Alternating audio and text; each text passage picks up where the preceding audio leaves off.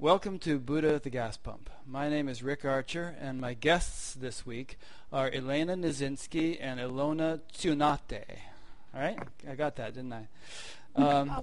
Elena is originally from Ukraine, Soviet Union, Russia, but now lives in Staten Island, which is a borough of New York City. And Ilona is originally from Lithuania, but now lives in the UK. And they both are kind of predominant figures, I guess you could say, in a website and a project called Liberation Unleashed, and have written a very nice book, which we'll be discussing, and have a whole process whereby they attempt to help people discover that ultimately there is no self. Is that an apt description of what you do? Yes, very good description. Okay. Anything you'd like to elaborate on with regard to that? It sounds about right. Yes. Okay, good. Now, I thought we might start initially by just kind of touching upon what the benefit, well, first of all, what you mean by no self and what benefit this would have for a person, because some people are going to hear that, and I'm sure you've run into this, and think, well, that doesn't sound very good. Why would I want that? And I, reading your own situation and, experience in your own life, I do gather that it really affected your life in a positive way to have this realization. So let's talk about that for a bit. So how we start, Rick? Because it's two of us, maybe. Well, just like a normal conversation, whichever of you feels like talking first. And incidentally, your video has frozen, so if you'd like to, we don't want to reconnect, but if you'd like to just hit the off and on button for your video, and maybe while you're busy doing that, Ilona could start answering that question. Okay. The benefits. Ooh, okay. Well, like for instance, you said that you don't fight with your husband anymore. That sounds like a benefit.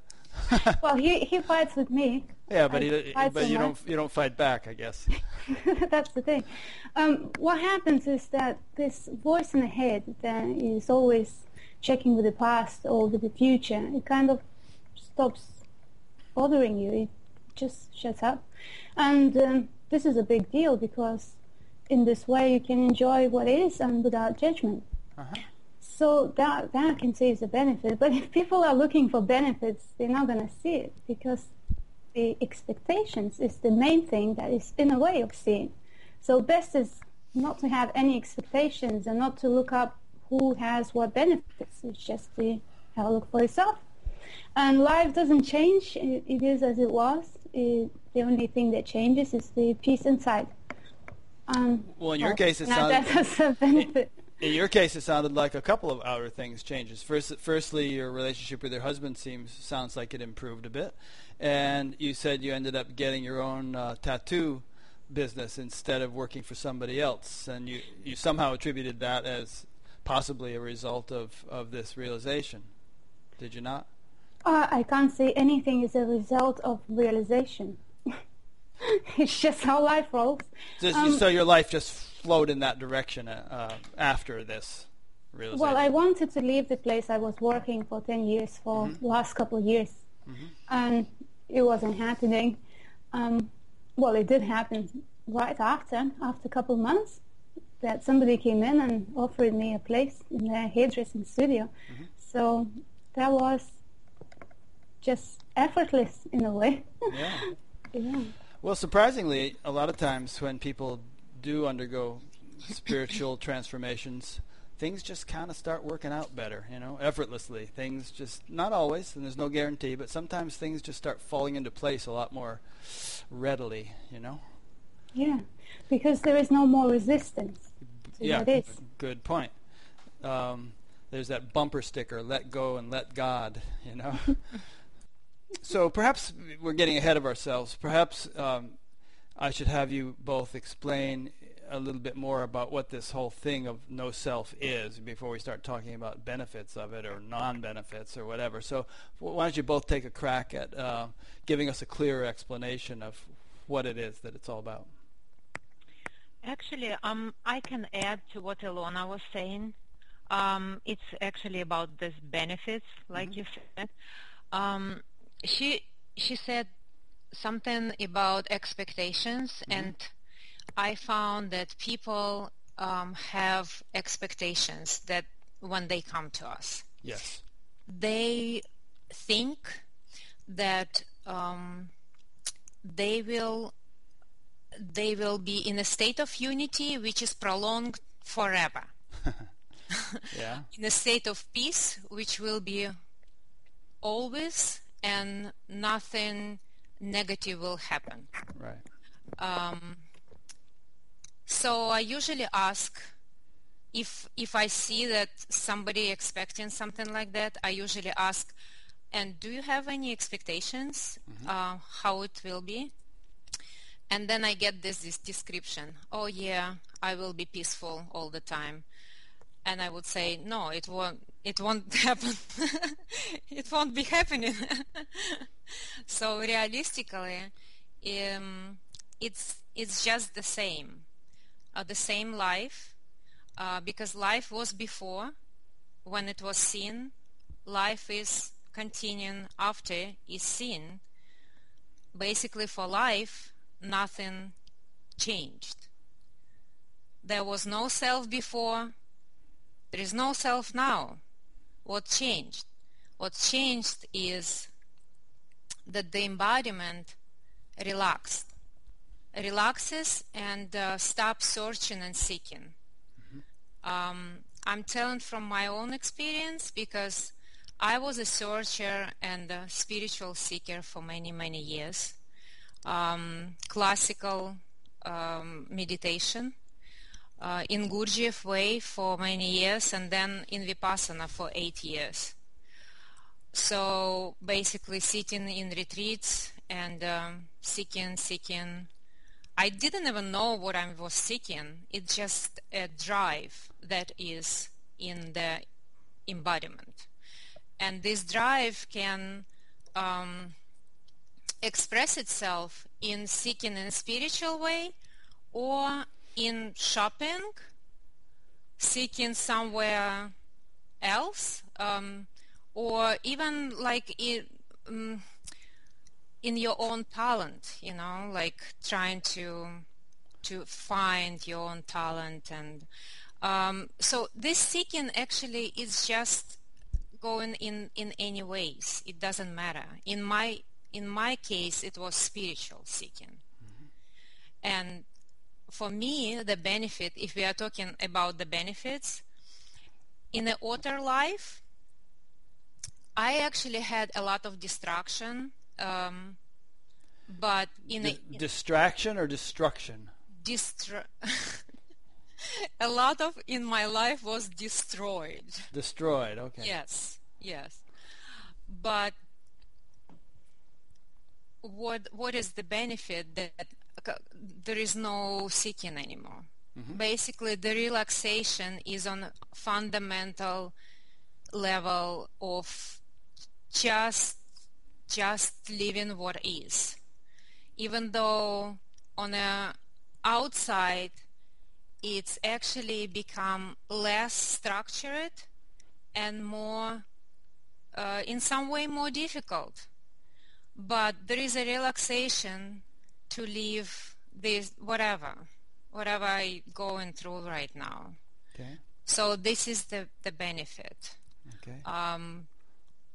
I would say for some people it's peace. They can get into peace.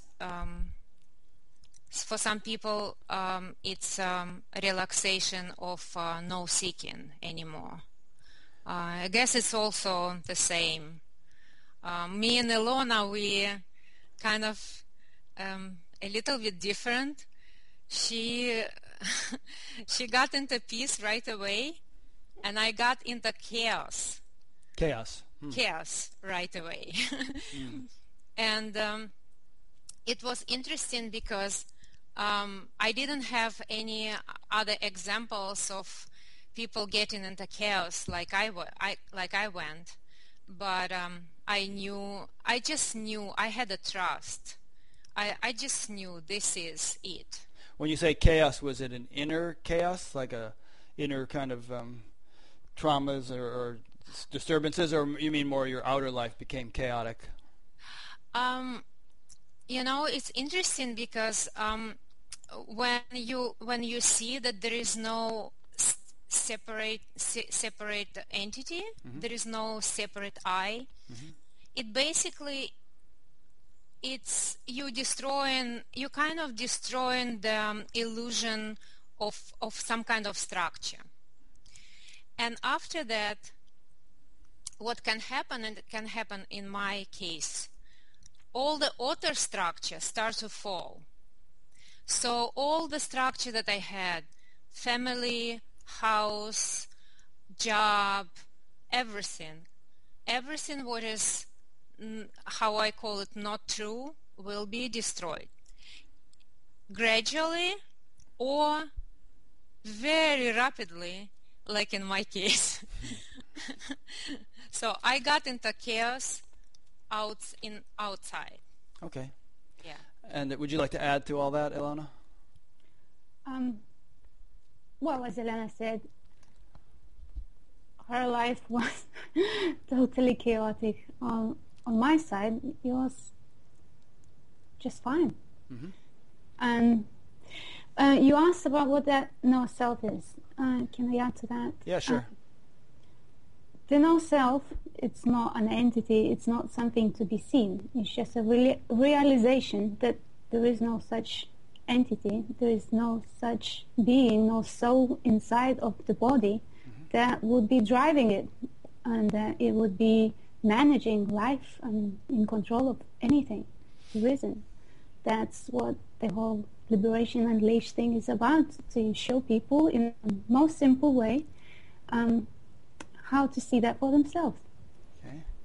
And so if there is no inner controller or entity that's calling the shots or pulling the strings, then what is who or what is the author of action? There is no author, it's just happening. But it's all arising from no one in every moment, and there isn't anything that is in control of that. That you are aware of? Well, if you can say that life force and is in control of everything living, then yeah. Life force, did you say? Yeah. Yeah. I mean, anything. We look at a single cell and we see all kinds of amazing intelligence orchestrating its function. We human beings understand perhaps 1% of what happens inside a cell, but from what we can see, it's this incredible thing taking place that far more intricate and complex than a major metropolitan city within a single cell. So there's something that's conducting, or some intelligence or something that's orchestrating that, and that's just a single cell. We in our bodies have trillions of cells, and of course there's the whole planet and the whole universe. So something is carrying on yes, action in an orderly way. But there is no separate self that Right. would be in control of a separate cell or a separate human. Right. So would you say perhaps, in some spiritual teachings, they would say that, well, that intelligence that's governing the functioning of a cell and governing the functioning of the entire universe, that ultimately is what you are. You're not some individuated thing. At the deepest level, you are one with that. That's what you are. You can say that, and I know people would understand, but going deeper, every identification is assumed. If I say I am life, then it's an illusion. Life is. And Yeah, well, if you're life. claiming your individuality is life, obviously that's only a very small expression of it. But there are these sayings in the Vedic literature, such as I am that. Aham Brahmasmi, or that thou art, Tattvamasi, or all this is that, Sarvam Kalvidam Brahma. It's the idea that grand totality that is that contains and really is everything. That's what you really are, not just this teeny tiny little individual expression. Yes, can say that. Equally, we can say you are nothing, and that's as true as that. Yeah. They actually cover that too, and they have this word shunya, which means emptiness, and then they have the word purna, which means fullness, and it's just a matter of which side of the coin you want to look at, and it could be seen as emptiness, could be seen as fullness. Yes. Yeah, But and that needs to be seen. You can't explain that to anyone, and you can't take that as a belief. Absolutely. So once you see, you kind of don't need to identify with anything. No emptiness, no fullness. You just live your life and be aware and notice what's happening.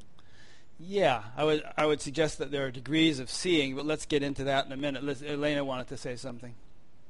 no, I just wanted to, when you was telling about emptiness and fullness, I was riding yesterday and in a car, and I just felt there is no identification. Like, I am not fullness, but I felt so full, like I felt such fullness. Not I felt fullness. There is just a fullness. Right. Everything was alive, and I am not that aliveness. It's just aliveness. Well, it's confusing when you try to explain it because you have to use words, and we inevitably end up using the word I, and you say, I am not that aliveness, but, Right. I think what you really mean to say is there is this aliveness. And some people get really silly because they try to talk this way all the time, and, it sounds like silly talk, but... Yeah, we don't, like, I know we don't actually talk Advaita talk. I know you're not because doing that. we both not from Advaita and non-duality. We use I all the time. Yeah. Yeah. So do I, and there are some very respected Advaita teachers too who think that that's just childish nonsense to try to talk Advaita talk, that it's not necessary or doesn't really clarify anything. Yeah. So. Okay. So. There's so many different threads we could follow, but you did Gurdjieff, I think, or who was it? Yes, it was Gurdjieff. And then Then Vipassana. Vipassana. And how about you, Ilona? Was there some kind of spiritual practice background for you? Okay. Well, the first time I saw something, that was, I think, 2003. And since then I was looking for home. Internet, all kinds of programs, books, but I wasn't a serious seeker. I was always looking for shortcuts. Let's say if I would meditate, I would buy the Holosync and put the phones on and let it take me. I wasn't a hardcore. I was always looking for the easy way.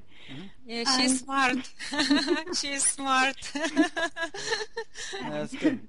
Right, so until 2010, that was Easter, when I came across Jed McKenna. So I read the trilogy in 13 days. That really bashed me in the head. And since then, the deconstruction of belief started, which means I was crying a lot, I was writing a lot, I was questioning everything, what is true, and nothing was true. I knew the magic words, there is no self, but it didn't mean anything until I actually looked at it, and then I saw. But it took about half a year of this destruction of everything I thought that was true. And after I saw it, everything made sense, and that's it. So somehow reading Jed McKenna just got the ball rolling, huh? Yes, he did. Yeah. He used to live in my town, and I've been told his real name. It's not Jed McKenna, and I've been meaning to track him down one of these days and try to do an interview, but I don't know if he would. Oh, that would be great. Yeah, I don't know if he would agree to it, but he's a good writer. Definitely. So it sounds like it happened just kind of spontaneously. You read Jed McKenna, it sort of intensified this deconstruction process, and then at a certain point enough deconstruction had taken place where just poof. Yeah. Poof. Actually, just before I looked at the question, do you exist? I got really relaxed. We actually went for holiday, like spa, and it was like sauna park. I just completely relaxed, and just a days later it happened. So there was a lot of fire, a lot of searching, a lot of cutting yourself kind of emotionally and spiritually, and checking every belief and meaning and hope, and everything was lost. And then once I relaxed, we came to the point where I saw it. Yeah. It's interesting the way that happens. And then once having seen it, it wasn't it didn't come and go. You didn't find yourself getting caught up in things again. It was just kind of a Not once. permanent shift. It was apparently. completely clear. That's it. I never read a book. Actually, I read one book in 2 years. So seeking, everything just vanished. And I have no more questions. All I'm focused now is not myself, but helping others to see it. And that is way much more interesting journey than trying to find something that doesn't exist. Yeah. Now, one thing that I heard, one thing I read on your website, and almost everybody, and in your book, almost every one of the stories that I read, the person would say, well, this is wonderful, but now I realize this is just the beginning. And even on your website, it says something of that nature. This is the start, in a way. Yes. Don't consider it the final thing. And yet you liberally use the word enlightenment and liberation, and usually those words are, they connote some kind of endpoint or final realization. So what do you mean when you use those words, and what do you mean by beginning, and where do you expect the road to lead as one goes from this beginning, which you acknowledge, to whatever the endpoint may be, if there is an endpoint? Okay, I can say that we use words liberation and enlightenment just like a carrot for a seeker. So they come, and once it's seen through, then there is no liberation, there is no enlightenment. This is just a realization, and all this awakening is not an event; it's a process. So since that moment that the gateless gate is crossed, it doesn't exist. So since that moment, a new life is taken. Things that don't work anymore start falling off, and things that work, they start falling into place. For some, but it's a beginning, because the realization is a point of crossing that invisible line. The awakening is not realization, it's living it, and that takes time, maybe a whole life. Yeah. So, for instance, in your own life, I guess this realization took place a couple of years ago.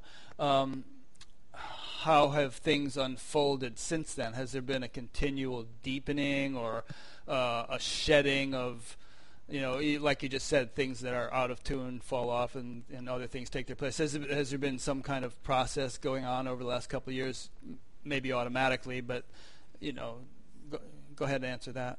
Okay.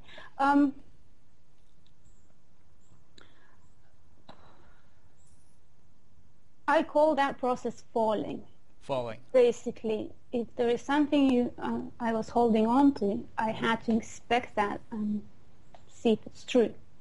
And if it's true, it stays. If it's not true, it falls off. And since I have done a lot of deconstruction before seeing, it wasn't that much left. It's still things come up, but it's not so intense, and you always can observe it. I don't get sucked into it. I just can always step back and see what's happening, just noticing it. It wasn't a dramatic process for me at all. I can't say much. It's all a story. Yeah, no, I didn't bring up the word dramatic, I don't think. I'm not suggesting it was dramatic, but I'm just kind of interested in, like, for instance, there was one woman who I was listening to the video, and she said, one of the YouTube videos, she said, if there is no personal self, what is the largeness that we are? That's next. And I kind of like that statement. What is the largeness? Now, if you ask a question like that, then you might think, okay, what is that largeness, and to what extent can that be known? To what extent can that be experienced or understood? That seemed like the next frontier for her. Is there something like that for you?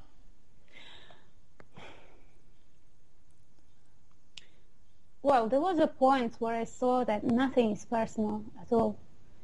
It's all one play of one life, and all these humans that we see and meet, it's just the same. It's all the same. Mm-hmm. We all are like roles that we play together. Mm-hmm.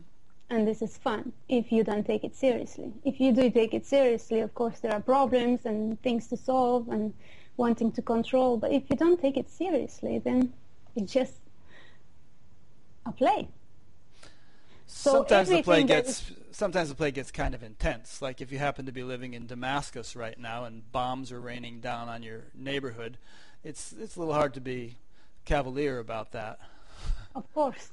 But if you see that everything is happening by itself, not mm-hmm. because of what you want or what you can do to make it happen, then there is no more that aggravation if it doesn't happen the way you want it.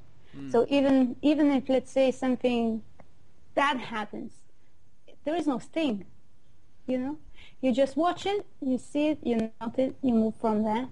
But there is nothing that can hurt anything. It's a different way of life, I guess. Mm-hmm. So you see it all as one movement. Would you say one way of characterizing it would be that you're not attached to the fruits of action? In other words, you have control over action alone, but not over the outcome. Well, that is a definite knowing that you are not attached.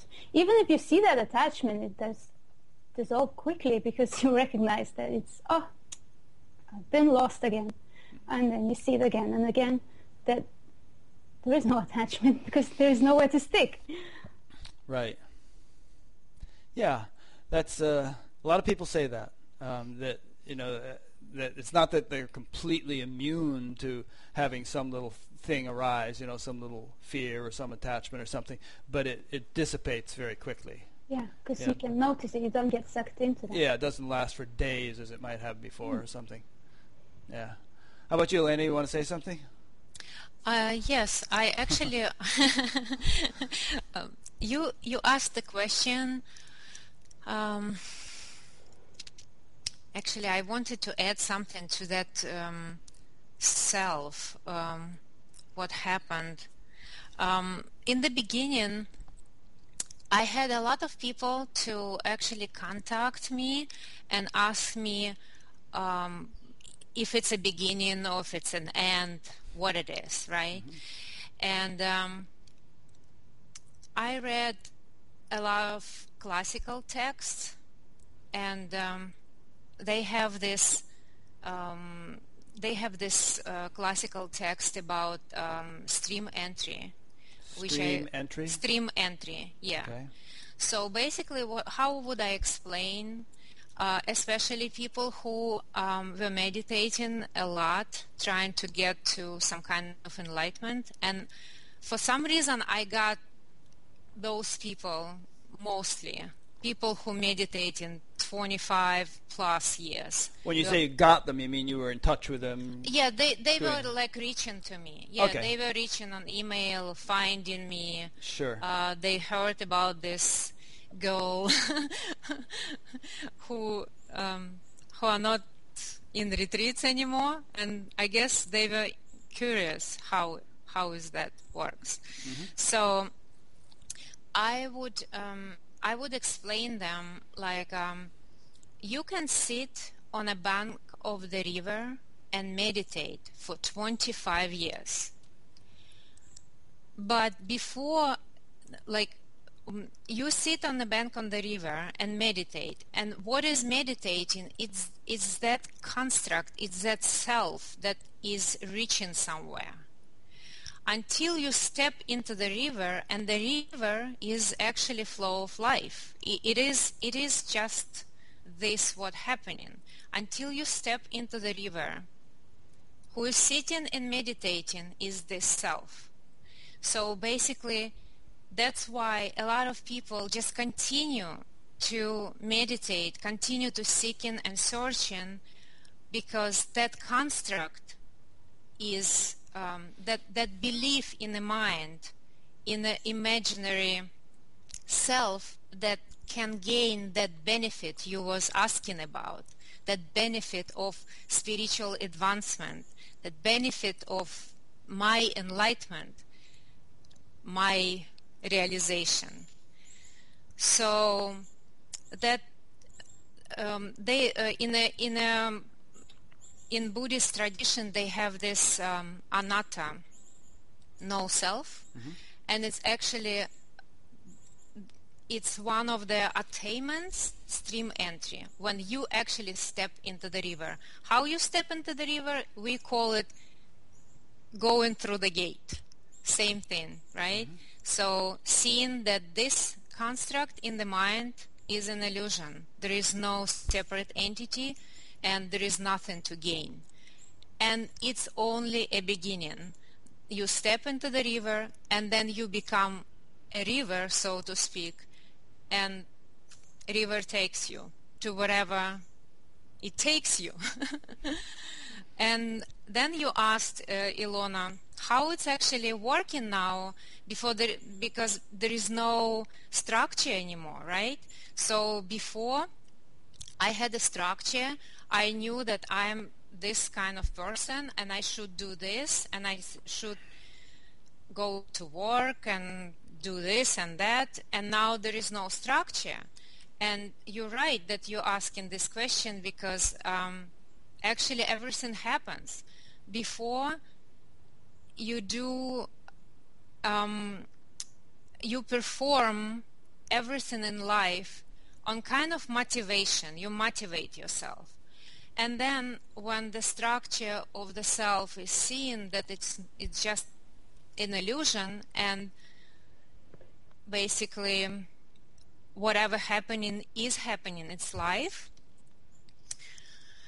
what happened is the inspiration comes out. Now you run on inspiration. That's why a lot of things that is not true in somebody's life start to deconstruct, start to fall away, like Ilona said, falling, breaking, if it's dramatic, or gradual process, because by inspiration you can't continue do what you don't like to do, don't need, like had some kind of structure to do it. A lot of people change what they do because they can't continue to do their 9-to-5 job.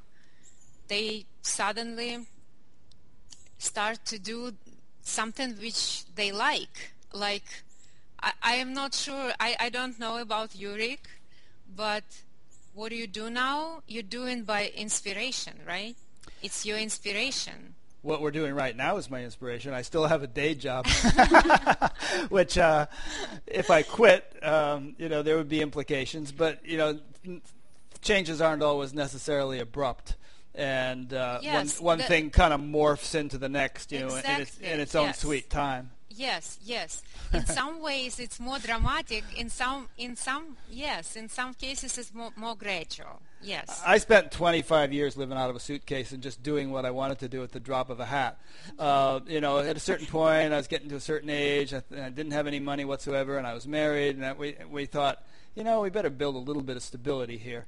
And so one thing led to the next, and I have a pretty good job and have paid off a house and, built up a little savings. And, and now as I'm reaching more of a retirement age, I'm, thinking, okay, it would be nice to have that taper down and have this kind of take its place as actually something I could do full time. But there is definitely, I understand what you're saying about, in Indian language they have this word dharma. You're doing your dharma means you're doing that which you're really in tune with at a deeper level.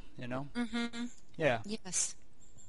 Yes. Okay. And just one comment on the meditation thing. Somebody on your blog said, let's see, what did he say? With regard to me, in preparation for this interview, he said, if you ask questions that you're not interested in, just mention transcendental meditation. That usually gets him off the current topic for 5 minutes or so. I don't want to get off the current topic for 5 minutes, but I just want to mention that, there are about as many different kinds of meditation as there are liquid, and not all liquids have the same effect. And by the same token, not all types of meditation work exactly the way you said. And some can actually be a means of stepping into the stream, just as, reading, what's his name, was a means for Ilona. Jed McKenna, and for other people it might, I've interviewed people who've taken some drug and it's kind of knocked them out of their structure and into a totally shifted them into, we could say, the stream. And for other people it was, one woman I interviewed, her grandmother died, and that night she went to bed thinking, geez, I wonder what happens when you die. And she woke up in the morning and her kundalini was on fire and things were just kind of like changing in her life, and her life has just changed dramatically. So there could be all kinds of different means to facilitate or to be a catalyst, for this kind of shift. Yes, actually, it's interesting because Ilona mentioned Jed McKenna, and Jed was also one of the guys who brought me to look up if I am actually doing what will easy my search. Same thing. And I can tell you because I left Vipassana before look like for no, like that self does not exist. I left Vipassana. I felt it just doesn't work. Right. And I went to Adyashanti retreat, okay? And Adyashanti retreat was so easy in comparison to where I was sitting before. As Ilona said, as she went to a spa, I went to Adyashanti retreat. It was like a spa for me. Yeah. I completely relaxed. Like I relaxed, and in comparison, Ilona, to Vipassana, Adyashanti retreat is just like a spa. Nice. He's a very natural guy. Yeah. Yeah. So I relaxed, and actually, as I relaxed, what happened that I end up in a state of unity. So the structure fall off, and what's interesting that in that state, I remember it many states that I was in the same unity through my life. In childhood, when I was a little child, and then a little bit bigger, and then an adult, I just forgot about it. Yeah. Like in our like ordinary like state, we don't remember those moments. And when I was in that unity state, I remembered all these moments. When I came back from Adyashanti retreat, it lasted for some time, but I noticed that I was reaching back for that state. I was always like reaching back, and because of that reaching back, I realized that it's a state. Every time you reach back into the past, you're not right now, you're not satisfied what is right now. It's just a pointer that it's a state. And a state is it's not permanent. It comes and goes.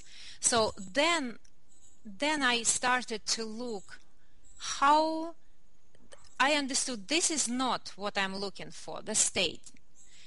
Even though it's very nice, and it lasted for a month or something. But that reaching back pointed me that it's a state and it's not what I'm looking for. And then I got into Jed McKenna, and then I got with Ilona. Yeah. Good. Yeah, in fact, just this morning I was listening to a recording of an interview with Papaji by David Godman, I think his name is, or Goodman, and he was telling a story about how he met Ramana Maharshi, and he had been around the other side of the mountain, Arunachala, and he came to meet Ramana Maharshi, and Ramana Maharshi said, well, what were you doing? He said, I was playing with Krishna. He was a Krishna devotee. And he said, well, is he with you now? And he said, no. And he said, well, that which comes and goes is illusion, you know.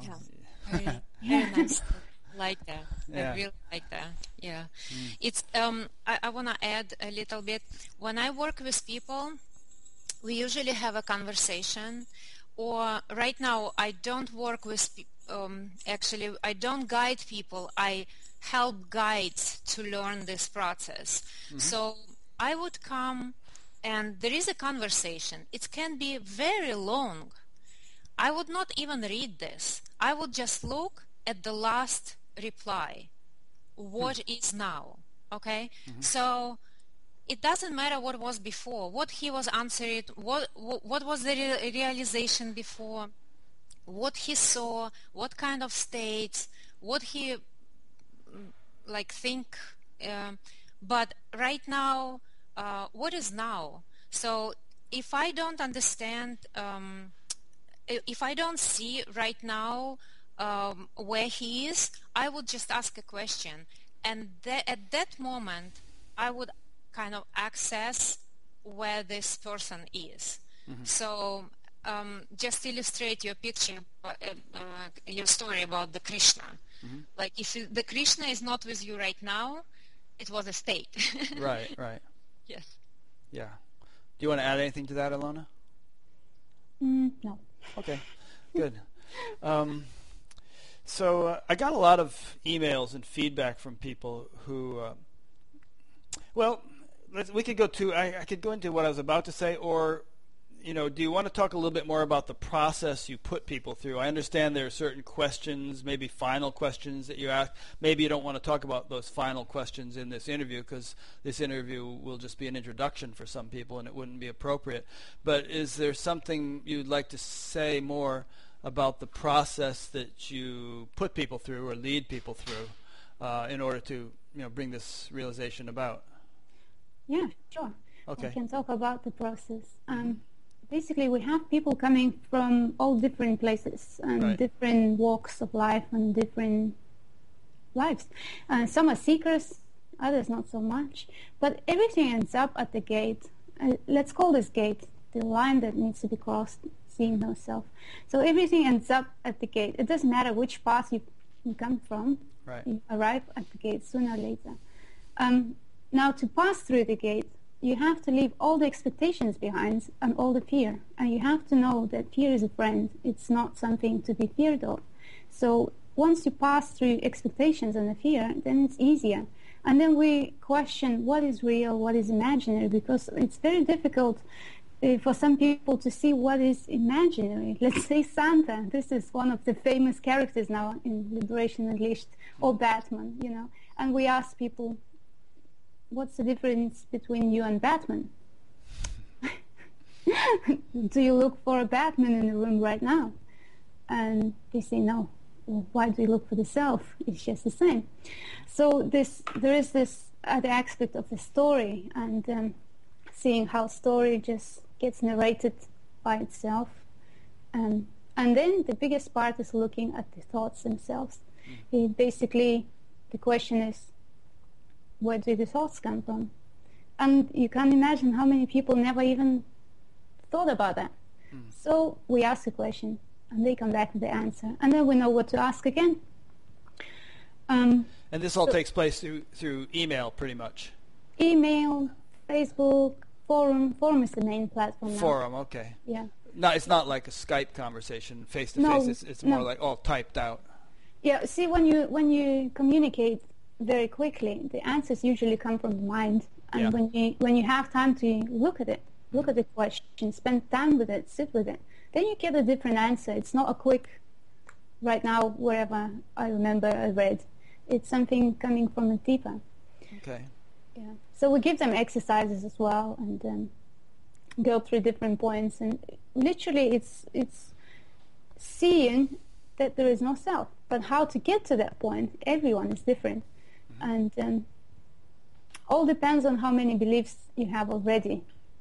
So sometimes it takes months to deconstruct beliefs. Other times it's just like one question and people pop. So. How many people have you worked with so far? 100? More than 100? Several hundred? I can say that. Yeah. Not everyone goes through the gate. Right. Not everyone is ready. Could you give a percentage? Oh, maybe half. Okay. Maybe. But I don't know. What happens to the other half? Do they give up or? Sometimes they give up. Other times they come back, even like half a year later. So Yes. I can't say that there is escape from that question. So once the idea gets in your head, it finds a way. But and are there lots of people? resistances, yeah. Are there people who go through the gate, so to speak, and then 6 months later they think, "Wait, I don't think I went through the gate," because things aren't going so well. Happens a panic attack, like, oh my god, I didn't Yeah. expect that, and then we go again. Yeah. What expect? There is nothing to expect. What is? That is what is. It doesn't matter what you expect. That needs to burn away or fall away. Yeah. You want to add anything, Elena? I would add that it's interesting because I found, especially in the beginning, very difficult to work with people who know a lot. Yeah. With people from non-duality and Advaita, I actually feared them. Because they'd be so intellectual with you, or so. You know, it's interesting because they just they have all these beliefs about mostly already beliefs like identification with consciousness, awareness, something bigger. So it's kind of more comfortable now. I'm not this little me, but I'm this big, nice awareness. And I found that very challenging to work with in the beginning. I worked a lot with Vipassana people, and they were easier for me to work with because they used to sit in a meditation and watch the thoughts, sensations, feelings. Basically, I would just, it would be easier for me because they didn't have any illusions about where thoughts come from, all these identifications with awareness and consciousness and luminous lightness. Now I can I can actually work with people who have this identification, but before it was kind of a challenge for me. Yeah. Yeah, someone told me that you guys kind of have a problem with a lot of teachers these days, such as Karen Richards and Rupert Spira and Bentinho Massaro and Francis Lucille and Jeff Foster and even Ramana Maharshi. I don't know if this is true because I haven't really been following. Well, No, that's not true. problem in the sense that they may speak of So funny. a bigger awareness as being the self. You know that okay, fine, you're not the self. There is no self as far as individuality is concerned because you are that cosmic awareness, that larger awareness, and that somehow that kind of teaching clashes with your understanding or your approach to this. Is that true or no? Can I say something? Sure, yes, please. Okay, we don't have a problem with teachers or what they teach because we don't teach. We are not teachers.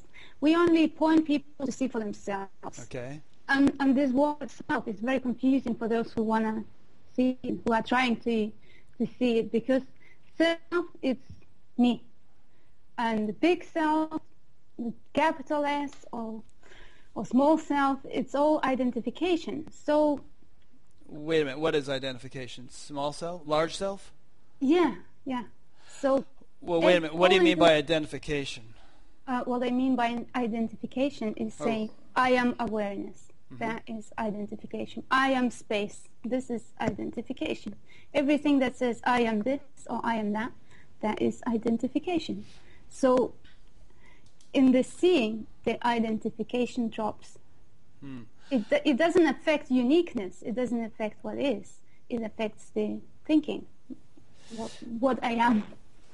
I think a person could definitely have an orientation where, not based so much on deep experience, but based on a belief or an intellectual concept, they might say, I am just awareness.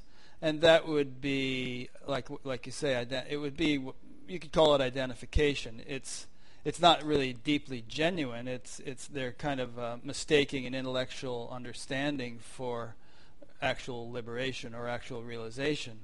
But it would also be possible for a person to say, I am that wholeness, I am Brahman or whatever, and for it not to be a limited, overshadowed, trapped, identified state, for it to actually be given the woeful inadequacy of words, they're not really conveying the experience, but they could very well be a genuine realizer making such a statement, and traditionally many have it's one of the traditional Mahavakyas in the Upanishads, I am that.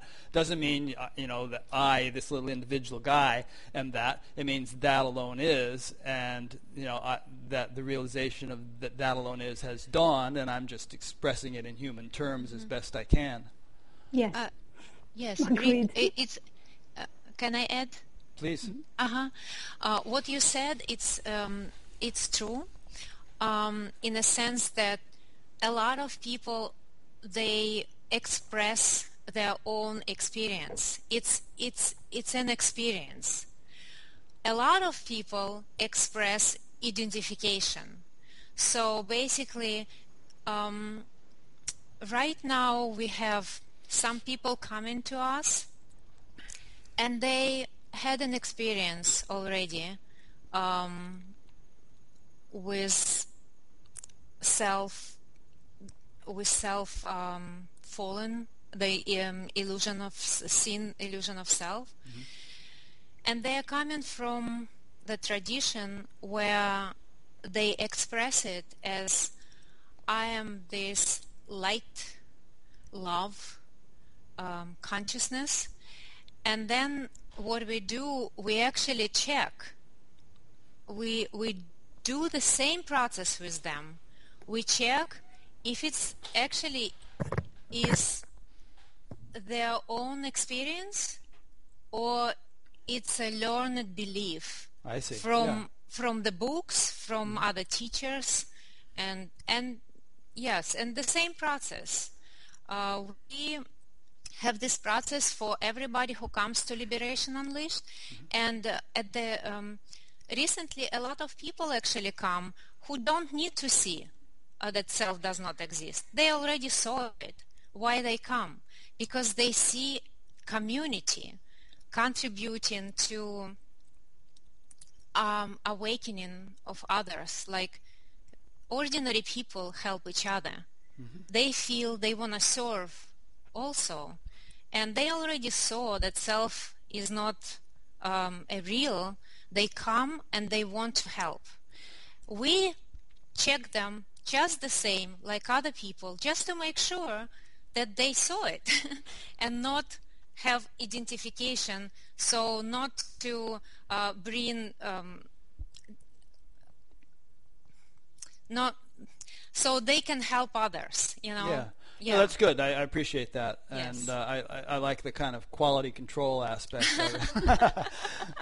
And in fact, I have a Facebook friend who is one of those people, and had an awakening before she came to you guys. But then, I don't know if she's still doing it, but for a while she was serving as one of your teachers or guides or whatever you call them.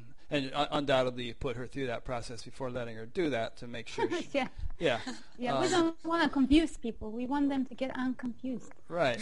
So and it is very prevalent, here, actually. Yeah. No, I agree. And unfortunately, it is rather prevalent that people get good with the terminology. They go to a few songs, read a bunch of books, get good with the terminology, and then sometimes even set themselves up as teachers. Whereas they actually haven't had the experience that they're talking about, and they may believe they have had it, but they might very well be confusing the understanding for the experience. Yeah, and it's easy for me in some way because English is my second language. Mm-hmm. So basically, I would say can you stop using all this like Terminology. complicated words? Imagine that I'm a child and you explaining what is awakening to a small child. So that's how I go with it. And or I would say, I just don't understand what you're saying. Just can you repeat it more like in a simple language? Awakening is, if it's an experience, is actually absolutely simple thing. So, and it can be explained in a simple words. Me and Ilona, our language is not English, right? And we work with with everybody, and everybody understands us, what we want to point to. So it's not necessary to have all this elaborate vocabulary about consciousness and luminous being. Yeah. And yes. It's sort of some people are intellectually inclined, but it actually can be an impediment. As Jesus said, except you be as little children, you shall not enter the kingdom of heaven. So he was advocating simplicity. Yeah. Do you ever work with Lithuanians and Russians in their native languages? It's actually interesting because just recently we have several Russians came. All this time we were working with people all over the world, and no Russians, just one Lithuanian. You remember, Ilona? Yeah. And what happened, one of our guides went to Tiro this summer, and I guess by word of mouth, people now come from Moscow. And we worked with several of them. And I'm very happy because I'm 20 years in America, and I had no idea how to work with Russian people. I didn't read any Russian book in 20 years, so I don't know all these words, all this spiritual language. My spiritual so-called language is English. Yeah, so we have some people. Have to find Russian equivalents. Maybe you should just use Sanskrit words and it won't matter. I got some interesting emails from people. This one was very thoughtful, this guy. He felt that what you were doing was perhaps very effective for people. He himself underwent a profound awakening some years ago, and I think you would acknowledge he had gone through the gate if you put him through the test. But here's some comments he made. Perhaps we can discuss them. He said, it's one thing to liberate the notion of an I as a primary reality. Sorry for the big words. It's another thing to liberate all experience and behavior from notional attachment constraints. Oh. Did you get the question? You know what he's saying there? Yes. He's talking about sankharas, probably. Yeah, it could be samskaras, vasanas. It's one thing to sort of realize, there is no self, but you could have a shitload, pardon the language, of stuff that baggage that hasn't been inspected and released. Inspected and released and unloaded, and I suppose, as you say earlier, that could take a lifetime. Yeah. Want to elaborate on that any? There's some more he says too, if you'd like me to read it. Okay. He said, it's a little bit of a long paragraph, but I think it's well written and insightful. He says, I respect their logic and insights on this particular subject. It's important stuff for the realization of unity. But so what? How difficult is it to realize that there is only experience and there is no I in control? However, this unity can be an inch deep with little implication. It just depends on what room is opened. How deep is the non-dual experience? What happens when the I is gone? Is there divinity in the room or just emptiness? Is there compassion or just I don't give a shit? Is there crazy wisdom or embodied wisdom?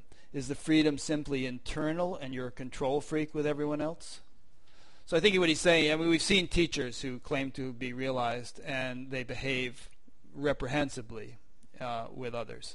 And there's a lot of corruption and a lot of problems. So I think he's saying that it's not enough to just realize there's no I, that real embodied realization to be worth anything should be a complete package where, as he says, there's divinity in the room and not just emptiness. Can I say something? Yeah, sure. Okay. I am not a complete package. They're few and far between, believe me. Okay.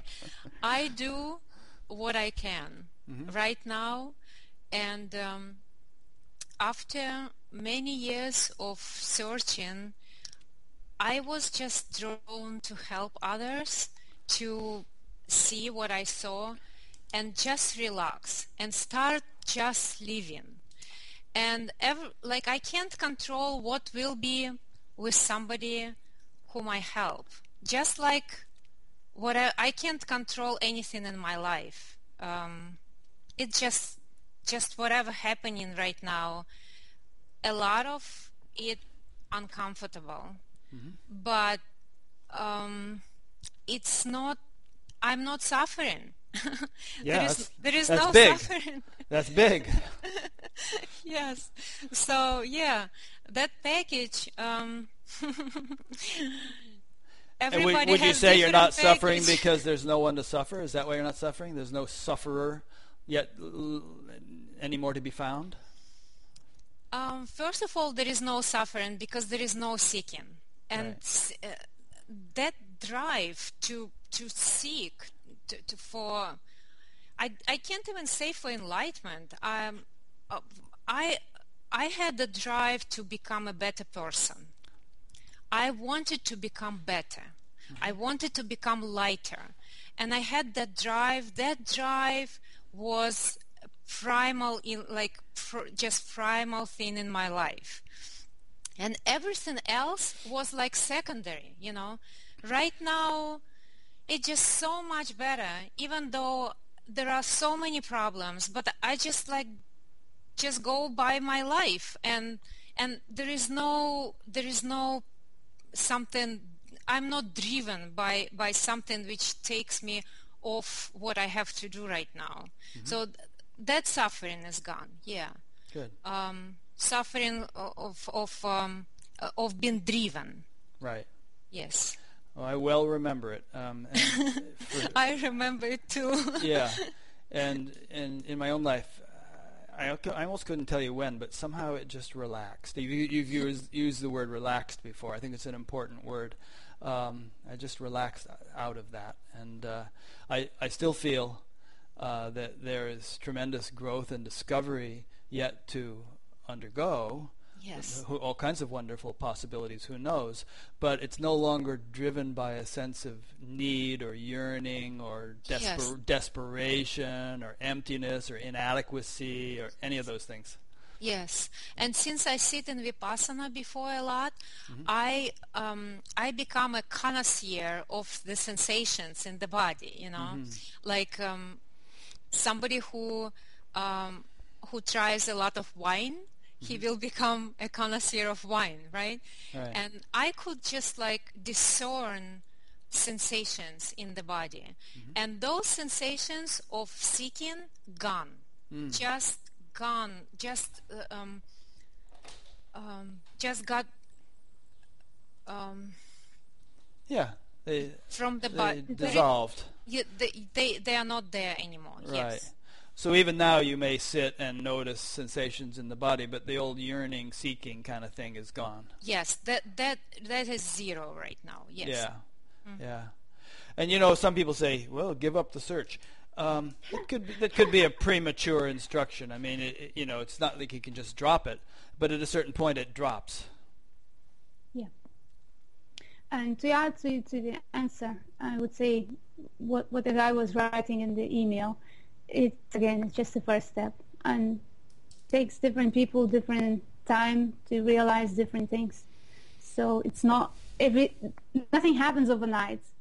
Of course, once you see through illusion, a lot disappears immediately. But everyone is individual, and everyone's unfoldment is individual. So there is no set rule. If you see divinity or emptiness straight away, everyone goes their own way as before. Yeah, it's just a line. I thought of an analogy when I was thinking about this interview. If you're in a pitch black room and you strike a match, it can be very dazzling, and to kind of almost blinding. You can feel like, whoa, the room is really fully illuminated now with this match light. But someone who is accustomed to a fully illuminated room would think the room is still really quite dark. So I think there could be a tendency for people who have some initial awakening or realization, perhaps even going through this gate you mentioned, who feel like, whoa, this is it, I'm done. Well, the match is not the fire. You need to make a fire and make it bright to illuminate everything else. Right. So, but it is quite common that I talk to a lot of people, and that some initial realization, in the big picture of things, it really is preliminary. Might be very significant and very profound, but still in the big picture, preliminary, is mistaken as some kind of final, ultimate, destination or realization. We have different people coming to us. We have people coming who are like 18 years old, and they're young, and they never went through any spiritual search. They have this initial realization. Some of them feel like this is it. Mm-hmm. And it lasts like a month. Yeah. Right. Then they come back. Yes, and we continue to work with them. We have people coming who are 40 years in a spiritual search. We have people coming who are teachers of, like we had Vipassana meditation teacher. Yeah, I read his story. Yes. Yeah. Was very interesting to work with him. Mm-hmm. Who basically they looked all their life, and they gone through a lot of mind purification already. So they worked on their conditioning for many, many years. They just needed a little push. So this surge, this drivenness relaxed. So we deal with different people. That's why in the beginning, me and Ilona created this group, Unleashed, and now we have more groups to help. Beyond the Gate, we have group. Useful That's all Talk. on Facebook, yeah. Yes, on Facebook, yes. We created these groups to help people with. They come from different places, different age, and different experiences. Mm-hmm. And after the gate, they have different experiences too with their conditioning. So we help to show them that it's not the end, and kind of don't expect that if you are not in peace because of your conditioning, that's something wrong with you. Right. Or that you haven't seen it. Yes. Right. Do you ever have anybody come to you whom you feel like, hey, what are you coming to me for? Your experience is way beyond mine. What do you mean, Rick? And do you ever have people coming to you whom you feel are actually more spiritually advanced than yourself, more clear in their understanding, deeper in their realization or something, and you feel like, you should be teaching me, not the other way around? Oh, when this teacher came to me, this Vipassana guy? Yes. Yeah. He's ordained Buddhist monk, mm-hmm. and he's Vipassana teacher. When he came to me, I actually I had no idea how I will be working with him. But this is the art of this. This is the art. It's not comes from the mind. You sit with somebody and you just look at where they are right now, and somehow you're in this space. The only space that I feel when I work with people, that there is no this separate entity. That's the only thing, right? I have to be, and I am, right? So with whatever they come, they get into the space of me not as a separate entity, and I'm calling them, and calling them there. Mm-hmm. So they may be advanced, but if they still have that identification, I will be calling them to one and only place. Look there. Look there. They probably know more than me, and they went through more mind purification than me. I work only with this small identification. That's only what I do. No, I totally understand. So you have a very systematic set of tools, so to speak, and those tools can be helpful to someone regardless of where they're at. Where they come from, yeah. Yeah. Regardless, absolutely, yes. Some people come lately who saw that self does not exist, and they want to serve. They want to be part of the community, worldwide community that somehow created. And I would ask them questions and ask them to answer honestly, and they start to look. They could just like write me already what they realized. But one guy recently said, I wanted to use this opportunity to look further. So I like that. Yeah. Do you want to add anything, Ilona? Not necessarily, you don't have to. I'm just checking to make sure that you have a chance.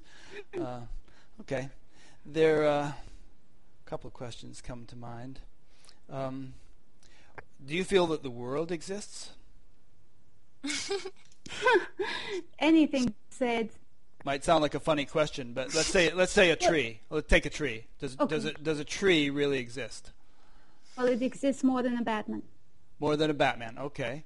But I'll tell you where I'm going with this. Like, take the tree, look more closely, and you just see cells. Now, those don't really resemble a tree.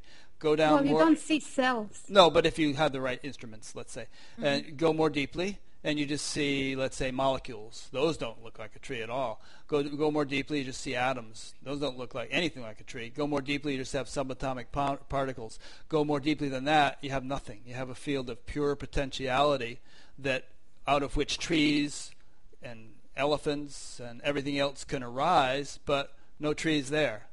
So, well, there is seeing the tree, there is feeling the tree, and yeah, but is that an real? image of a tree. Sure. But those are all, what are you really seeing or feeling? It's just sort of the human sensory apparatus says tree for a bat. An image of a tree. An image of a tree, yeah. So when I was thinking about this, when I was thinking about your no self thing, because in a way you could say the same thing of the universe that we can say of the so-called existence of a self. If you look deeply enough, there isn't one. But there is a story about it. There's a story about it, just as there is a story about a self. So in that sense, and about a tree. And about a tree. So in that sense, you could say, we're embodied beings. We have bodies, physical bodies with blood and bones and all that. We have subtler aspects of these bodies, intellect, senses, smell, taste, touch, mind. And in that sense, you could say we have a self. But how real is it? Ultimately, there's a felt sense of I. If if you smash your toe onto something, it's not the couch that feels the pain. There's some kind of localized experience of pain. But it's not the eye that senses the pain. It's the sensory apparatus. Yeah. Yeah. An eye is just a label that we stuck on it. And yeah. It's the eye that senses the pain.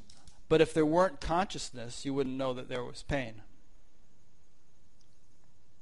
There would be unconscious. Let's say you were heavily sedated on, morphine or something. Well, of course, if you get an operation, you don't feel pain. I mean, right. The body is knocked out. The nerves are frozen. Mm-hmm. So consciousness is the foundation or essential constituent of experience.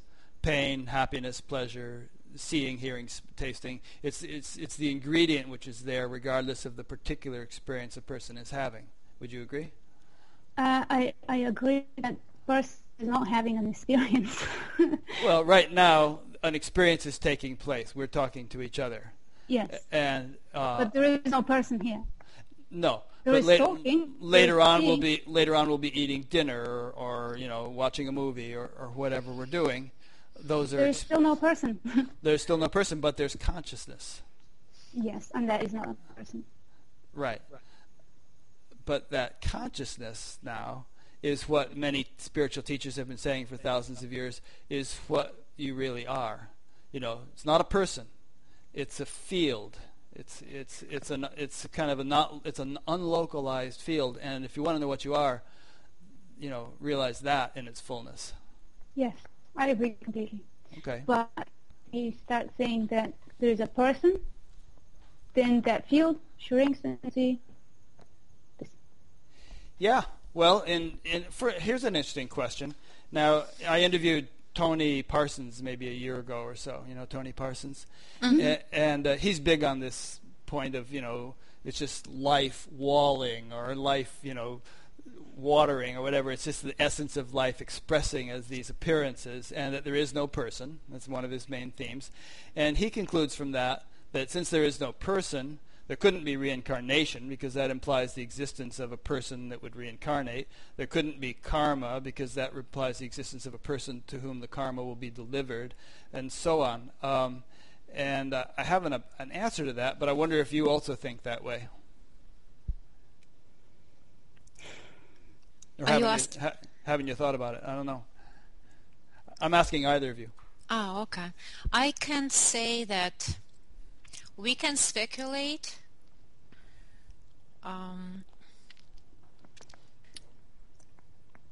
but I just trust my own experience, and I'm not big on speculating about some bigger, something bigger. Okay. If I'm in the middle of experience and I feel fullness, as I said, right? I feel fullness. Or like you remember, like Nisargadatta said, I know that I'm nothing, and I also know that I'm everything. So basically, he said it in the middle of his experience. Yes. So I only can talk from my experience. That's good. Yes. Well, the reason I brought it up is that, in Tony Parsons' case, he was quite adamant about it. He wasn't speculating. And I shouldn't pick on him because he's a delightful guy. I like him. I like him too. Yeah. But sometimes people take that kind of understanding and they jump to conclusions. Like, for instance, they say, oh, well, since there is no self, no person, you shouldn't bother with spiritual practices because that only will reinforce the notion of a person. But to which I would answer, then you shouldn't bother eating because that only reinforces the notion of an eater. But we already again talking about people taking somebody else's words, somebody else's experience, and talking from the mind. It just doesn't work. It just I don't know. It just doesn't work. If you're in your own experience and you feel nothing or everything, there will be no question of this is it. I don't need to do anything. There will be no questions in that space. You just will know for yourself, and for everybody is different. Right. It's completely different. I know what is for me. That's what all I know. What is for me? I don't know what is for Ilona or for somebody else. I know that, and I don't even know what is for me tomorrow. I know what is for me right now. I'm talking and I'm expressing from this space, and then I will make a next step when it appears. That sounds good. Now I like that. Do you want to add anything to that, Ilona? Yes. What was I going to say? It'll come back to you. As soon as it comes back, you just interrupt, okay? Okay. As soon as you remember. Okay. No, I like that. It's very genuine and honest. I think that you're not. Oh, yes. Oh, good. I knew it would come back. Okay. Well, we are not teaching people what is what, or how life works, or what is it made of, or what is this. Okay. We don't know. Have a look Good. for yourself and make up your own mind. Mhm. That's it. Good. So you have a specialty, you could say, and you stick to your specialty. You're not Yeah. going to get into somebody else's We business or help people to cross that line. The rest, it's not up to us. up to them. Yeah. Okay. Where they go, how they go, what they want to investigate, explore, it's really not up to us. We have these groups so we can talk to each other and share experiences, but no one there in any group says, this is like this. Yeah. I'm the boss. Listen to what I say. No. We only say investigate, check if it's true. Do you find that sometimes people are, I don't know what word you would use, they're kind of certified as having passed through the gate prematurely? Does it turn out, 6 months down the line, you feel like, well, based what this person seems to be experiencing now, maybe we shouldn't have given them, a gold star? Okay, it's very, very simple because the belief in a separate self is really the same like a belief in Santa or in any other magical story. So let's say you are a kid and you believe that there is a tooth fairy, and then one day you find out it was your mom, so you don't believe in that story anymore. No matter how much time comes, whatever happens in your life, you will never gonna believe in that story anymore. You know that tooth fairy is a fantasy. So there is no way back. Once you see it, you see it. If you don't see it, you can believe anything you like, you can say anything you like, but it's just seeing itself, that sorts out problem for good. And if let's say somebody says after some time, oh, I believe I didn't see it, there is the only question, can you ever believe that there is this separate self that is driving your body and taking care of life and managing everything? And no one ever said, yes, I believe that again. No. It would be the same as believing in Santa again, Yeah, but to me, the word belief has a pretty superficial connotation. I don't really care what a person believes or doesn't believe. And we've been touching upon this point in the interview. What interests me is what their actual experience is. So, like here's a couple of quotes from people, for instance, who've been through your thing. Here's a person who says, although I have seen through the self and see that this ghostly presence is indeed fictitious, I still have a clear feeling of being a separate self. Here's another one. 1 year later, and I'm still not so enlightened. Painful to see all the things I thought I would escape linger on. I thought I was so enlightened in the first few months post-gate, but now... and the reason I'm reading those is not to put you on the spot, but to suggest that just the belief or the intellectual understanding that there is no personal self, one can be totally, believing that, like, okay, no Santa Claus, no Easter Bunny, no personal self, but it may not go that deep in terms of actually impacting a person's life or bringing about some genuine, profound realization. Yes, and actually, again, we come to the same what we talk about, because a lot of people come to us, and they are all different, and they all have different conditioning, and they all have different expectations. And seeing that self does not exist is important, but also then the conditioning comes up. And if somebody is not ready to look at the conditioning, he freaks out and, oh, nothing happens. And it's actually, I'm still suffering, That's why we created all these groups, like we call it aftercare. And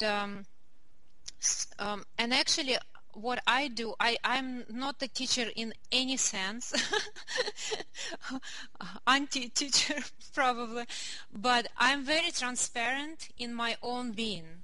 And unfolding here is was very dramatic. like you said, dramatic word before. And I'm sharing this openly, very openly, like, look, here I am, and this is what happening in my life. The only difference that I have and you have is a trust in a flow of life. And my flow is really dramatic, and I trust for some reason, maybe because I was sitting in Vipassana so many years. Who knows? I don't know. Maybe Could be. right. But because by my experience in Vipassana, seeing basically what is Vipassana? Vipassana is seeing life as it is, not as you would like it to be.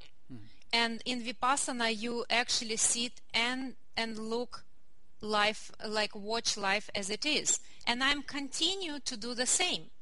I'm just watching life as it is. That's why I have this trust, and I bring this trust and to other people to just see how even with difficulties, this is it. This is life. And when you try to be peaceful, when you try to be like somebody else, when you compare, this is escape from life. This is what we call spiritual bypassing, right? So Yeah, good points. Do you want to add anything to that, Ilona? Well, it all comes back to expectations. If you expect enlightenment to happen after you see yourself, well, you're going to suffer about that. So would you agree then that perhaps you use the word liberation a little bit liberally or generously? And we've kind of covered this because you've acknowledged many times that this passing through the gate is really just a start. And maybe you don't say that is liberation. I don't know. Personally, I would. Words are just agreed upon terms that we have to just sort of agree on their meanings if we're going to communicate. And I kind of like to use the word liberation in a more ultimate sense, as well as the word enlightenment.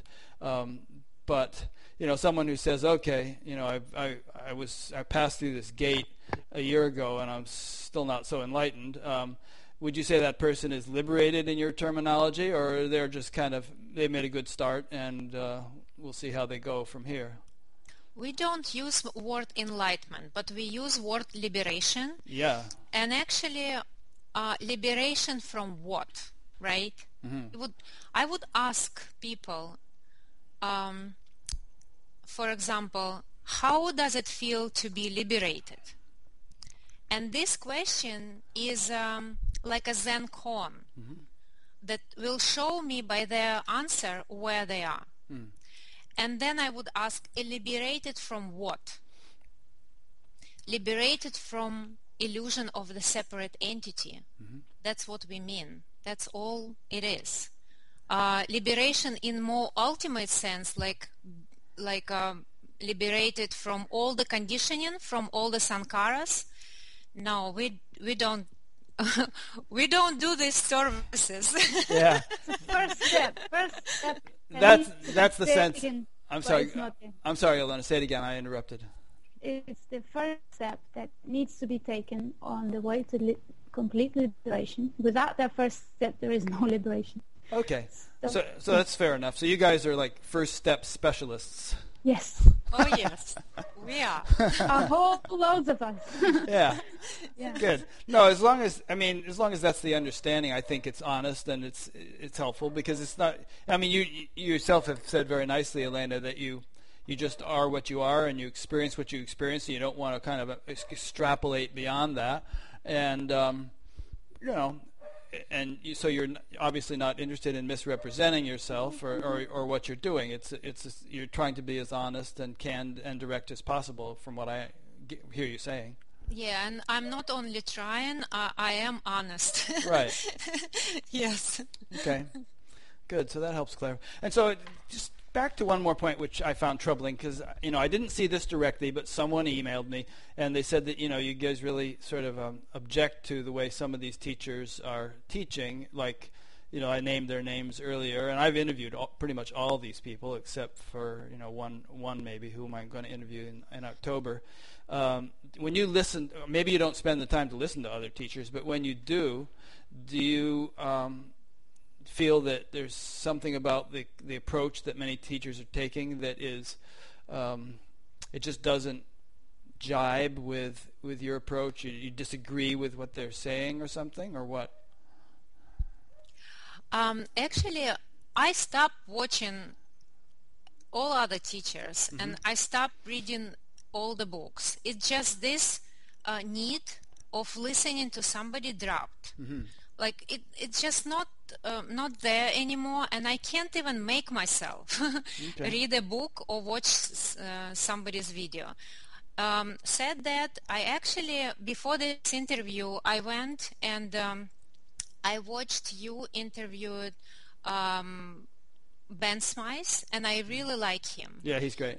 Yes. And I watched his videos before, and actually I totally agree what he is saying. And he is also transparent, and he is what he is. And I actually very much enjoyed that interview with him. But about others, I didn't watch much of people. Okay, no problem. Yeah. And how about you, Ilona? Any response to that? It's just very funny that people feel that. Well, We don't reject anyone. Okay.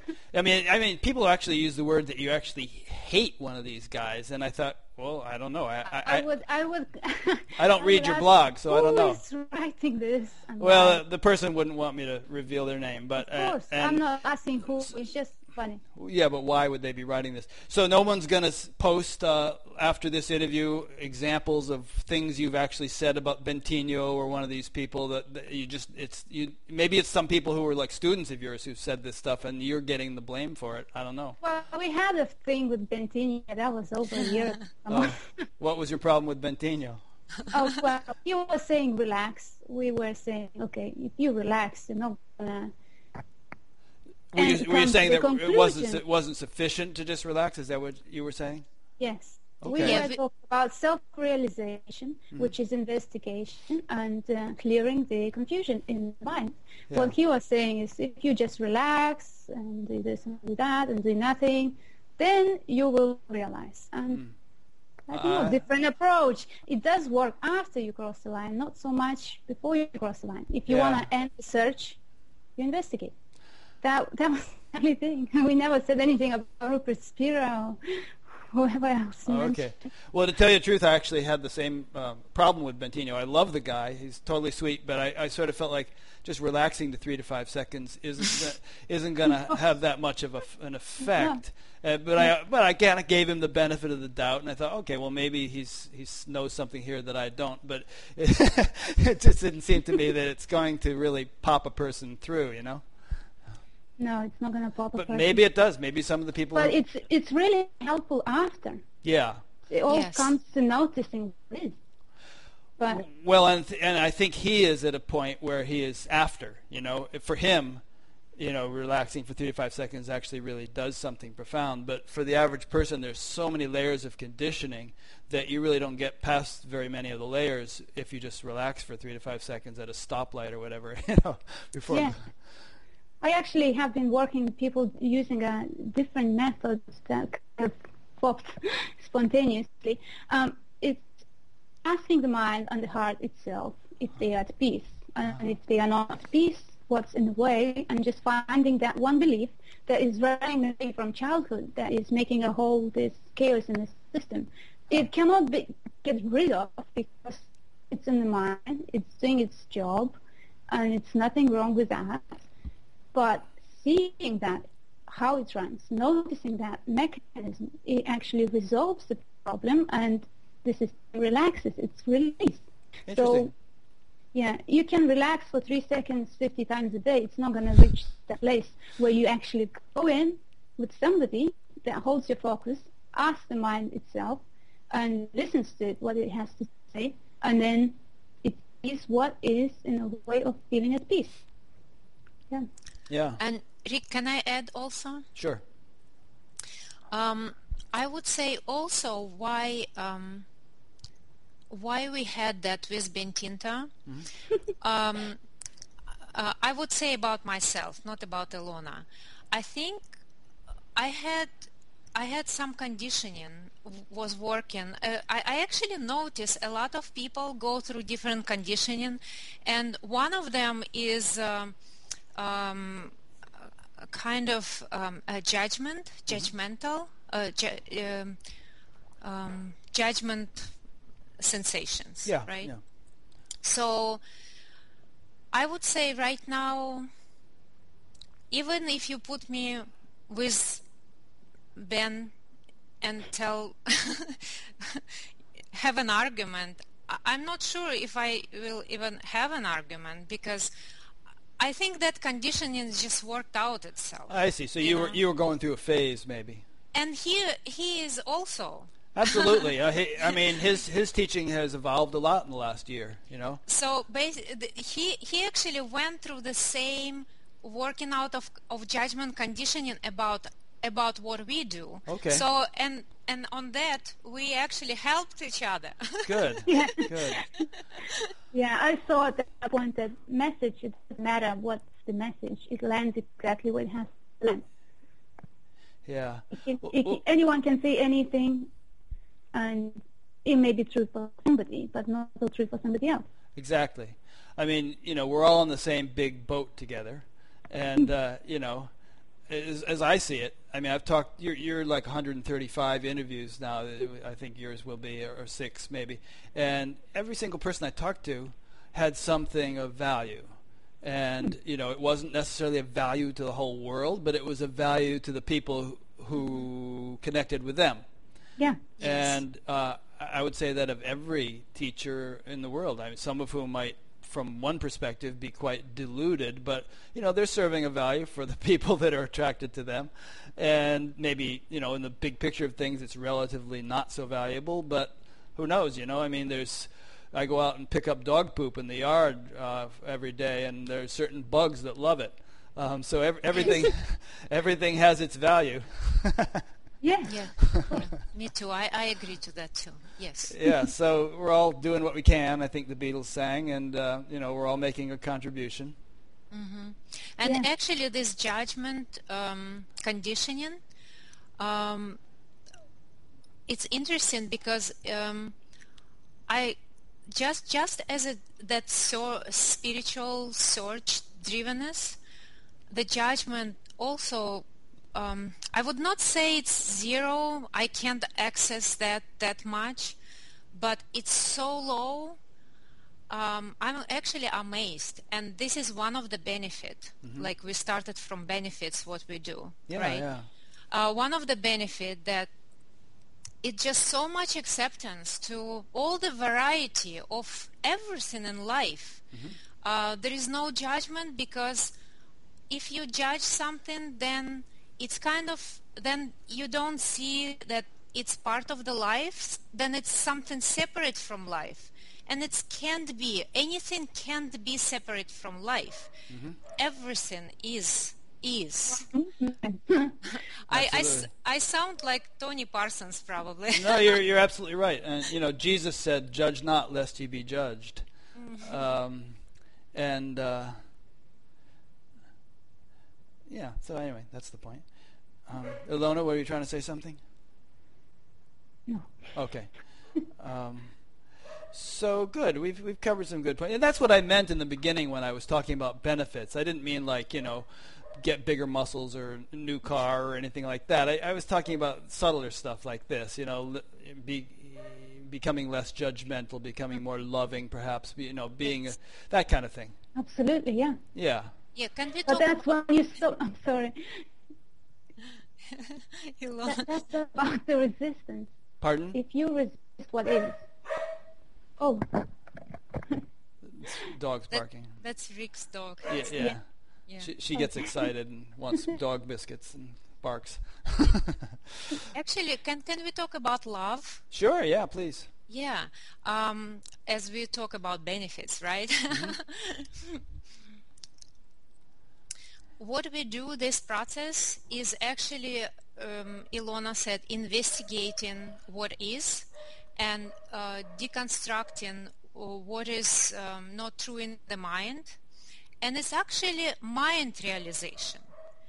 But what I notice after that, it can go also into opening of the heart, Yes. which happens to me, which happens to Ilona, which happened to a lot of people who are actually serving selflessly, absolutely, in their I can hear own you. free time,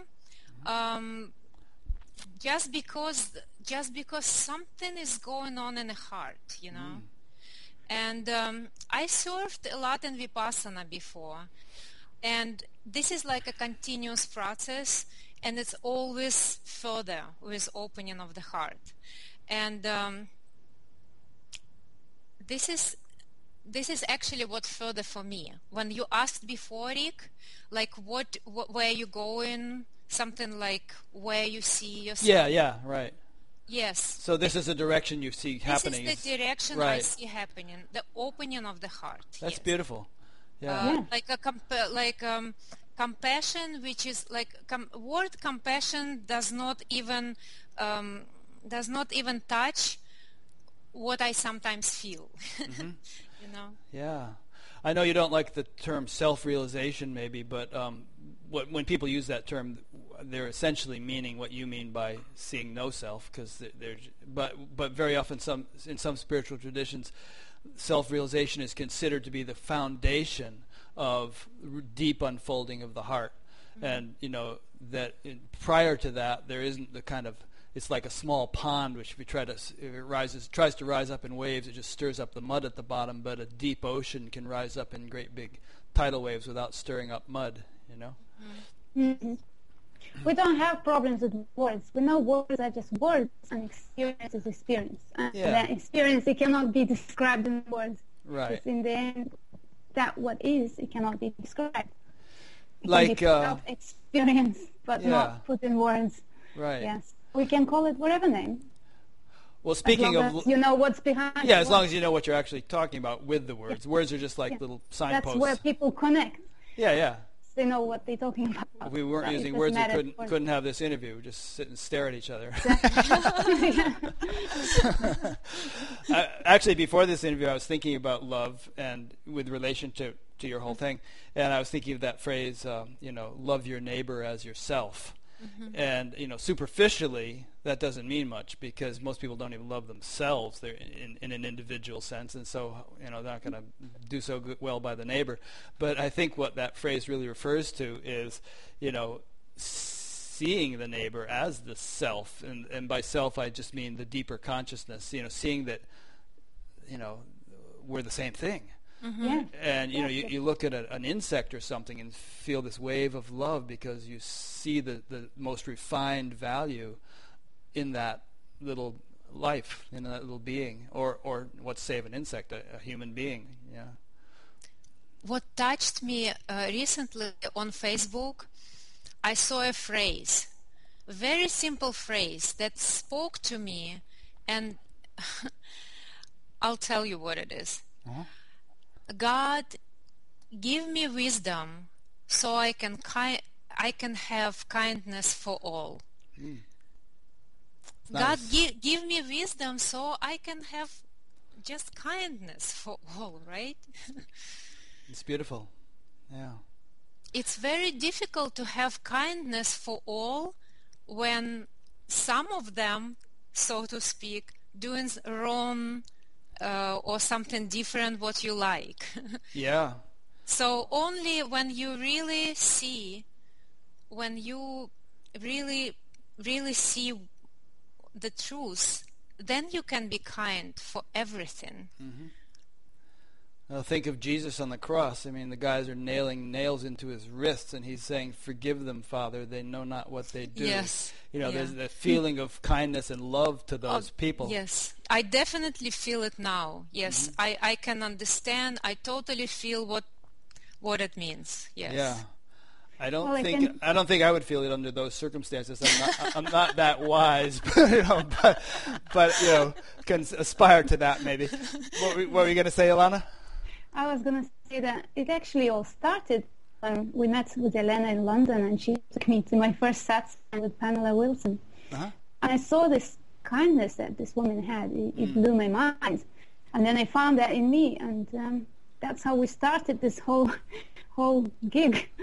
Yeah, that's nice. It's interesting how we're all sort of interbreeding, so to speak. It's like one person inspires another person. Like Pamela Wilson, I love Pamela Wilson. I think she's great, and hope to interview her again one of these days. And it's just like there's this kind of very wholesome contagion spreading throughout the world, where people are kind of infecting each other with this higher sort of consciousness or whatever.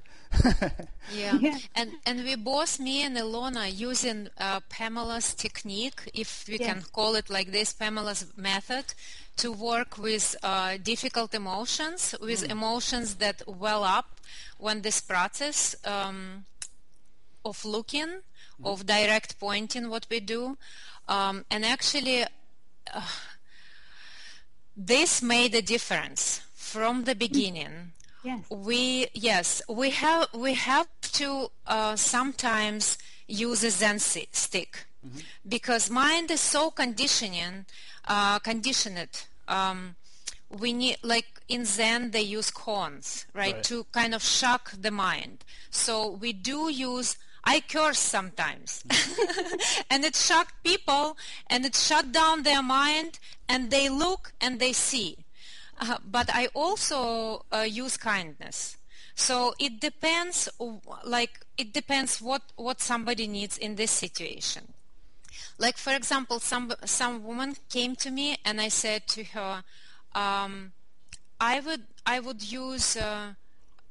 I don't remember how exactly I said, something like, I would hold your hand or slap your face. Depends on what you need. Right, yeah. Different strokes for different folks. I use one stroke for everyone. I ask them questions. Yeah, and actually process is evolving. I stepped out a little bit from for several months. I didn't guide people. I stepped out to sort my life situation, and Ilona continued to work, and her process is evolved. Since I don't read anything right now, I didn't even read her also, so I don't know where she is right now. So I came back right now to guide people and help others to learn how to guide, and also starting to change how I do it, just finding what works and what doesn't, and it's just by experience and by my own intuition. Yeah, I think that'll probably keep happening as long as you continue doing this, Well, of course. And we have a whole group of guides now, so we learn from each other. Yeah. Well, that's good. We have a lot of material. We put a lot of, like we have a book, right? I want to use this opportunity to show the book. Yeah. And I've read a good portion of it myself. You also have I guess you sent it to me as a PDF because I read it on my Kindle. And it's good. It's interesting. It gives you kind of what the book is. Well, you say what it is. You can say it better than me. Oh, okay. Actually, the book is made from the conversations with people. I think it was 1.5 years ago. We worked with a lot of people. We were in the beginning. A year ago. That was a year ago. Yeah. In summer, in July. Yeah. Good. Yeah. And actually, I have many people contact me, and Ilona probably too, who read the book, and they either saw the illusion or they are very close. So the book is very useful. I had many people who come and they already almost there. They just need a little push, like a personal touch, Yeah. Because everything I already said in this book, right? But everybody needs just a personal touch, because everybody in a different place, and I would ask a question and see where they are, ask a couple of questions, here they are. Yeah. You know the word Maya, Yeah. Yeah. which is usually translated as illusion. Yeah. You might find it interesting, but what that word actually means is that which is not. That which is not. Yes. Makes sense. Yeah, that's the roots of the word. It's that which is not, and obviously you could say which never was. Yes, never would. Yeah. Well, what we have now is actually from today. We have an application on Android, and it also can be run on PC.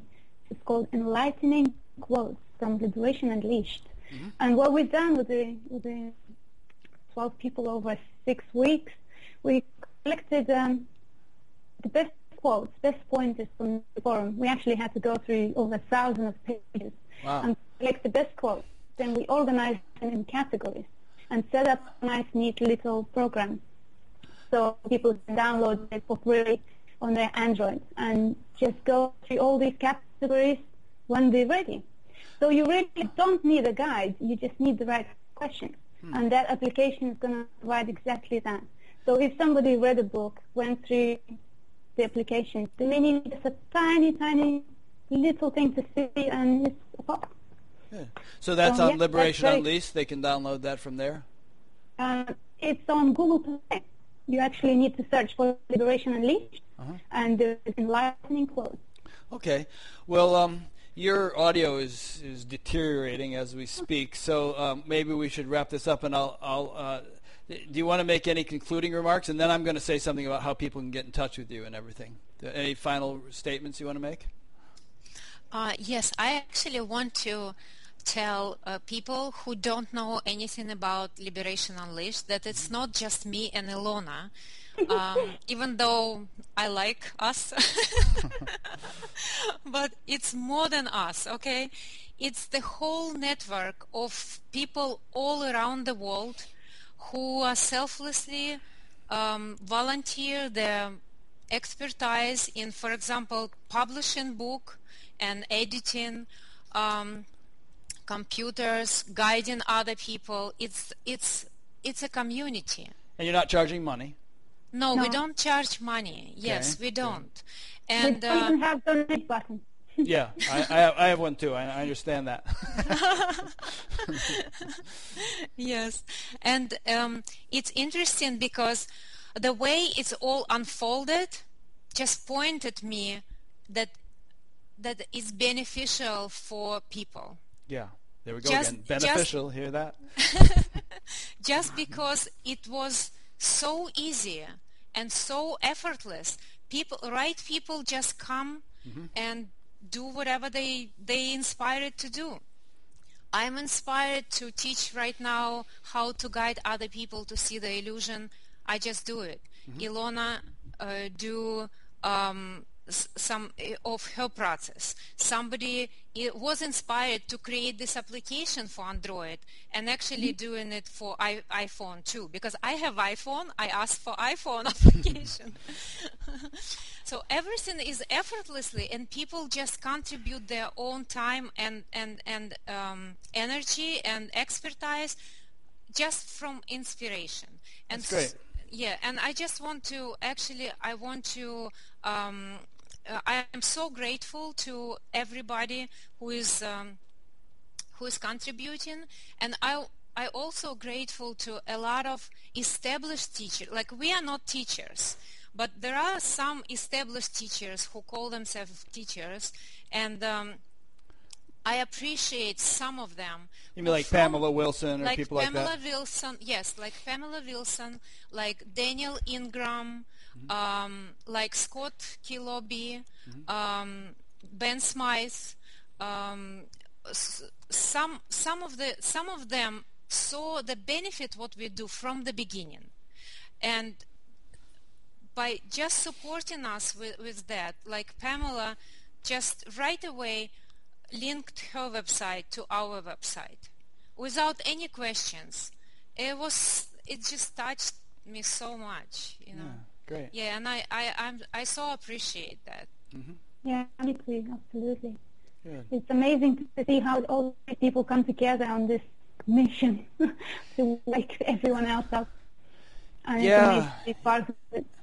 So did you hear, Rick, the next Buddha is a community? I've heard that the Buddha is the next Buddha is the Sangha, they say. Yeah, you know? that's what I feel here. Yeah. That's what I feel, definitely. Because we are ordinary people all over the world helping each other to see what is actually real and what is not. And end this search and just relax and start living the life what is. And we don't need to go to endless retreats with a teacher. We just like help each other. Yeah, that's great. Yeah. And I would say Yeah. And I would say, you know, in the interest of open-mindedness, if somebody wants to go to a retreat with a teacher, great. That's what they should. Yeah. Of course, yes. Yeah. And like you went to Adyashanti, it had a nice effect. And I went to Rupert Spira. Yeah, there you go. I actually like him very much. Yeah, he's great. I like him too. Yes. Good. Okay. Well, this has been fun. So let me make a couple of concluding remarks. I've been speaking. Well, I always feel funny saying this because if a person's been listening this long, they know who I've been speaking with. And but I've been speaking with Ilona Tionate and Elena Nizinsky of Liberation Unleashed. This is an ongoing series of interviews that you've been watching one of, and they can all be found on YouTube. If you're watching this on YouTube, you can subscribe to the channel, and I think YouTube will notify you whenever a new one is posted. They can also be found at batgap.com, BATGAP, and there you will also find a link to an audio podcast if you'd rather just listen to this as an audio on your iPod or your iPhone or something. And you also find a little discussion group that crops up around every interview, which sometimes gets quite lively. So each interview has its own little discussion area. So feel free to participate in that. Try to keep it on topic if possible. There's a general discussion area for posting your favorite rock band's video or whatever. And that about covers it. There's also an email tab there. If you click on it, you can sign up to be notified of emails whenever a new interview is posted. You get one email, one a week. And as I mentioned, there's a donate button, which if you feel the urge to click it, remember no one is in control, so just let it happen. So thanks, ladies. It's been a joy. Well, it has been a pleasure. Thank you very much for having I'm us. glad we managed to get it together. It was technically a challenge, but we did it. Yeah, we did. Okay. Thank you. Thank you.